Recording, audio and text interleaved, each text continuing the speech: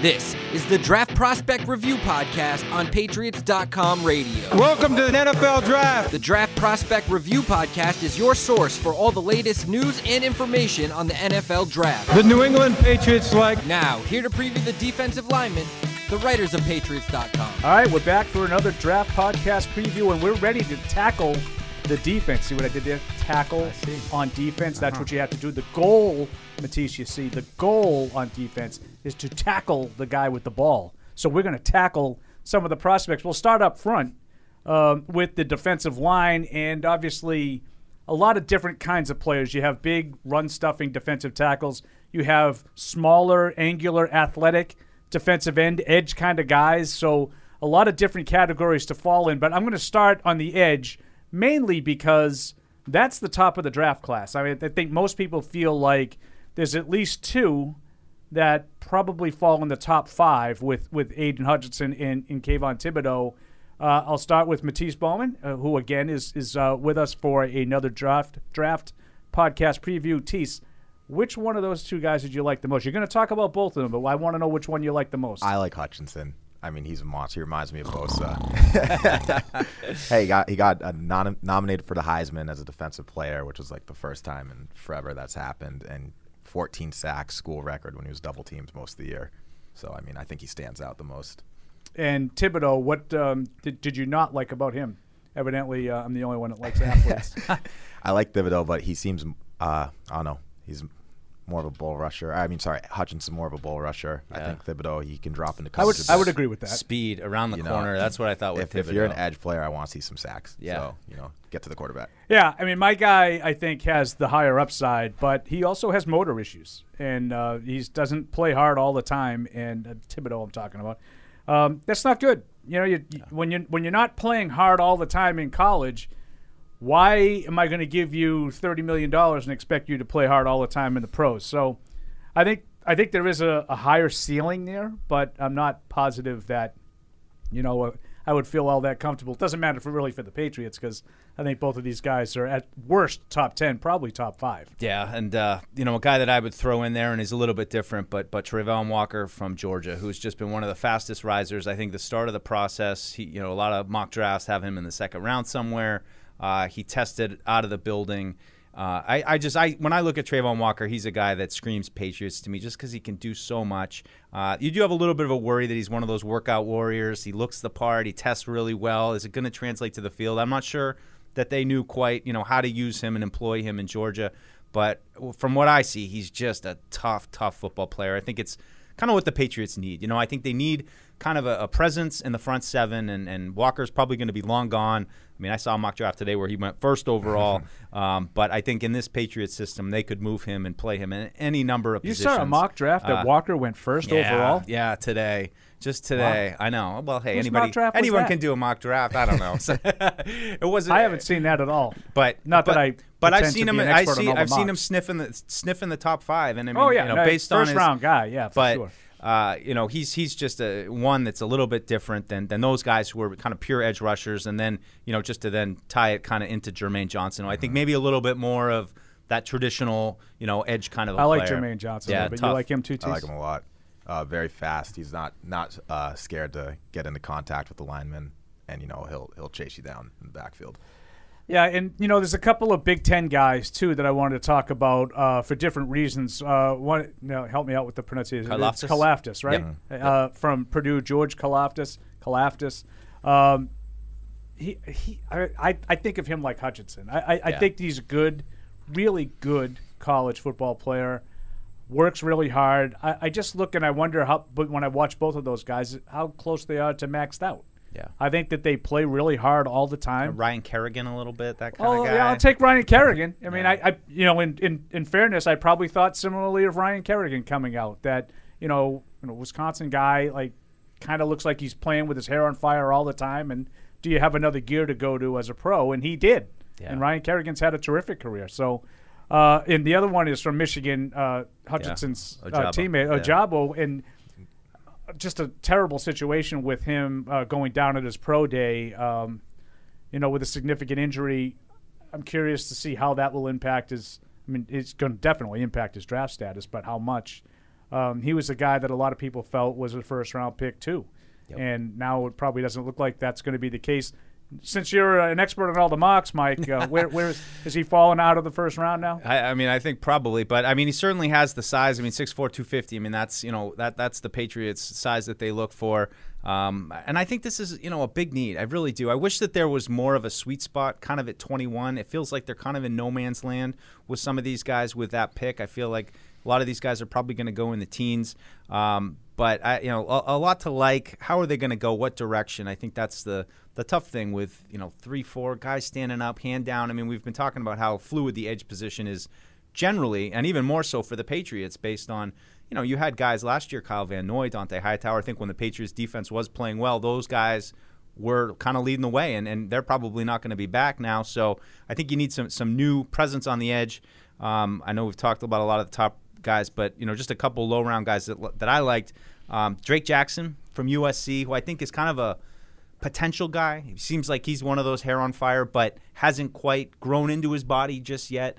I know Willie McGinnis has known him for a while, so that kind of pinged my radar a little bit. But him, and then the other one is Josh Pascal from Kentucky, who I kind of see like a poor man's Trayvon Walker. He's not as good. He's not as physically imposing as him, but they used him in a similar kind of way, and just a tough kind of brute front seven guy that you can kind of move around. I kind of stumbled on him late in the process, but I think he's kind of an intriguing one of those day two guys that intrigued me a little bit just for his play style and versatility. Any of those other guys maybe in the middle rounds, Tease, that caught your eye?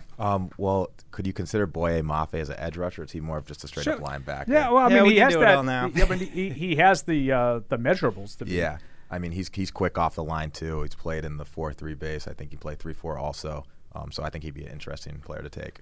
So another Big Ten guy. So, there's a handful of those edge kind of guys in the Big Ten. Now, the Patriots have gone in that direction. The reason I bring up the Big Ten, a couple of Michigan guys in Winovich and Uche that are sort of in that mold. And I would say, obviously they've moved on already from Winovich.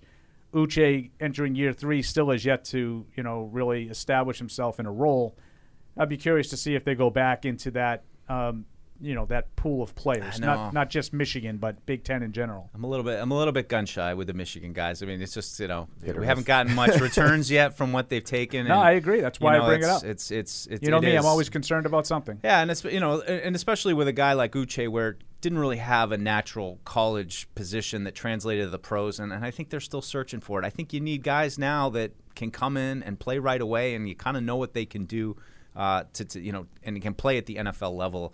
I don't think there's time right now for more projects and try to figure it out for a couple of years.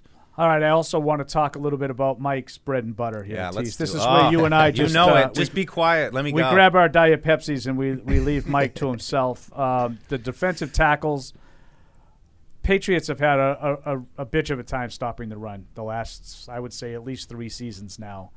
And they've, not for a lack of trying, they've devoted some resources to it. They devoted some money last year in free agency to it. Still doesn't seem to be fixed. So I do think a run-stuffing defensive tackle wouldn't be out of the realm of possibility at 21. If that is the case, I know Jordan Davis is a guy that everybody talks about, but Mike, at 21, is there a guy that you sort of think has a chance to be there that the Patriots could be interested in? I mean, Before the Combine, I might have said Jordan Davis, but I think after the Combine, with the way he tested as one of those Bill Parcells Planet players, I think he might be gone.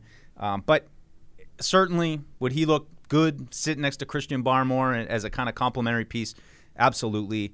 But I think my thing right now is I look at Tua and I look at at Josh Allen in Buffalo, and I think those are the focal points. And when you ask yourself, is Jordan Davis going to be a 3-down guy that really helps you against the? Probably, but I think I look now more at trying to find speed around the edges. I think you can find big guys, and I know, Paul, this must be surprising for you to hear that I'm not all in on a D tackle at 21. Well, it's nice that you're talking like the rest of the grown-ups at the table now. But I certainly like him. Devontae Wyatt, another one from Georgia, who I think is a little more like Barmore, more of a penetrating By the way, I don't type. know if you guys have noticed a pattern, but Georgia won the national title. And there are a lot of good players from Georgia. Oh, my gosh. Especially on defense. Crazy. We're going to be talking about a lot of those guys over the next 3 or 4 podcasts that we do here. Yeah, I think Wyatt was a little bit more like Barmore, but I think he's a guy who's in that 20 range that would probably go. And then after that, I think Travis Jones from UConn is probably in the mix, and I think he's maybe a guy that, if you don't look at 21, I think day 2 I wouldn't hate that pick. I think edge is a little bit more of a bigger need. I think he can find these big guys, but I really did like Travis Jones. He fits all the measurables of that kind of interior space eater that they like. I agree a lot with Mike, Tease, because even though Mike puts more emphasis on the position itself, I feel like unless you can get, a special kind of player like an Aaron Donald, I'm not saying it has to be Aaron Donald, but that level, that level of all-around play, dominance, like he's going to impact the game at multiple levels. You can get a defensive tackle later on. Like, you don't have to do it in the first round if he's just like a run stuffer or maybe just a situational pocket collapser. I think you can get good players later on. I mean, Christian Barmore is, a second. Now, Christian Barmore probably was a first-round pick if not for the questions about his work ethic and whatnot at Alabama. And he went very early in the second round. It's not like he slipped. But I feel like there's a need there, but I agree with Mike. I'd be surprised if the Patriots went there at 21. Maybe a day 2 guy or two, Tease, that stood out to you? I like the Haskell Garrett, and I think he'd definitely be a mid-round guy. He's from Ohio State, has the ability to push the pocket. I mean, making noise on Ohio State is not easy to do. So yeah, good. I'll throw a couple in the mix. John Ridgway from Arkansas, he just looked like Lawrence Guy to me. Maybe a little bit bigger, but big, tough guy. I mean, he looks the part completely. And then another one I think you got to keep on the radar is Fedarian Mathis from Alabama. Of course, Alabama. But I think he's one of those value mid-round kind of picks that obviously he comes from Crimson Tide. We know that they're well aware of him, but character, space eater, he's that kind of guy too, that instead of having to reach in those first, round or 2 of the draft, you can maybe get a guy that plays the way you want in the later rounds. Yeah, a little smaller, but for the same reasons that you just meant, Perry and Winfrey from Oklahoma. Yeah. These are the programs that I think Bill looks at. And, I mean, obviously we all know about Alabama, but he does seem like he's had a few Michigans. He's had a few Oklahomas. There's some of these coaches I think he feels more comfortable with than others, and he tends to lean on some of those guys. And it'll be interesting to see now, Oklahoma's going to be losing Lincoln Riley. So it'll be interesting to see if they maybe tap into that one more time. Or they go to USC, start taking those guys Start going out west, absolutely. I saw Winfrey. I liked him.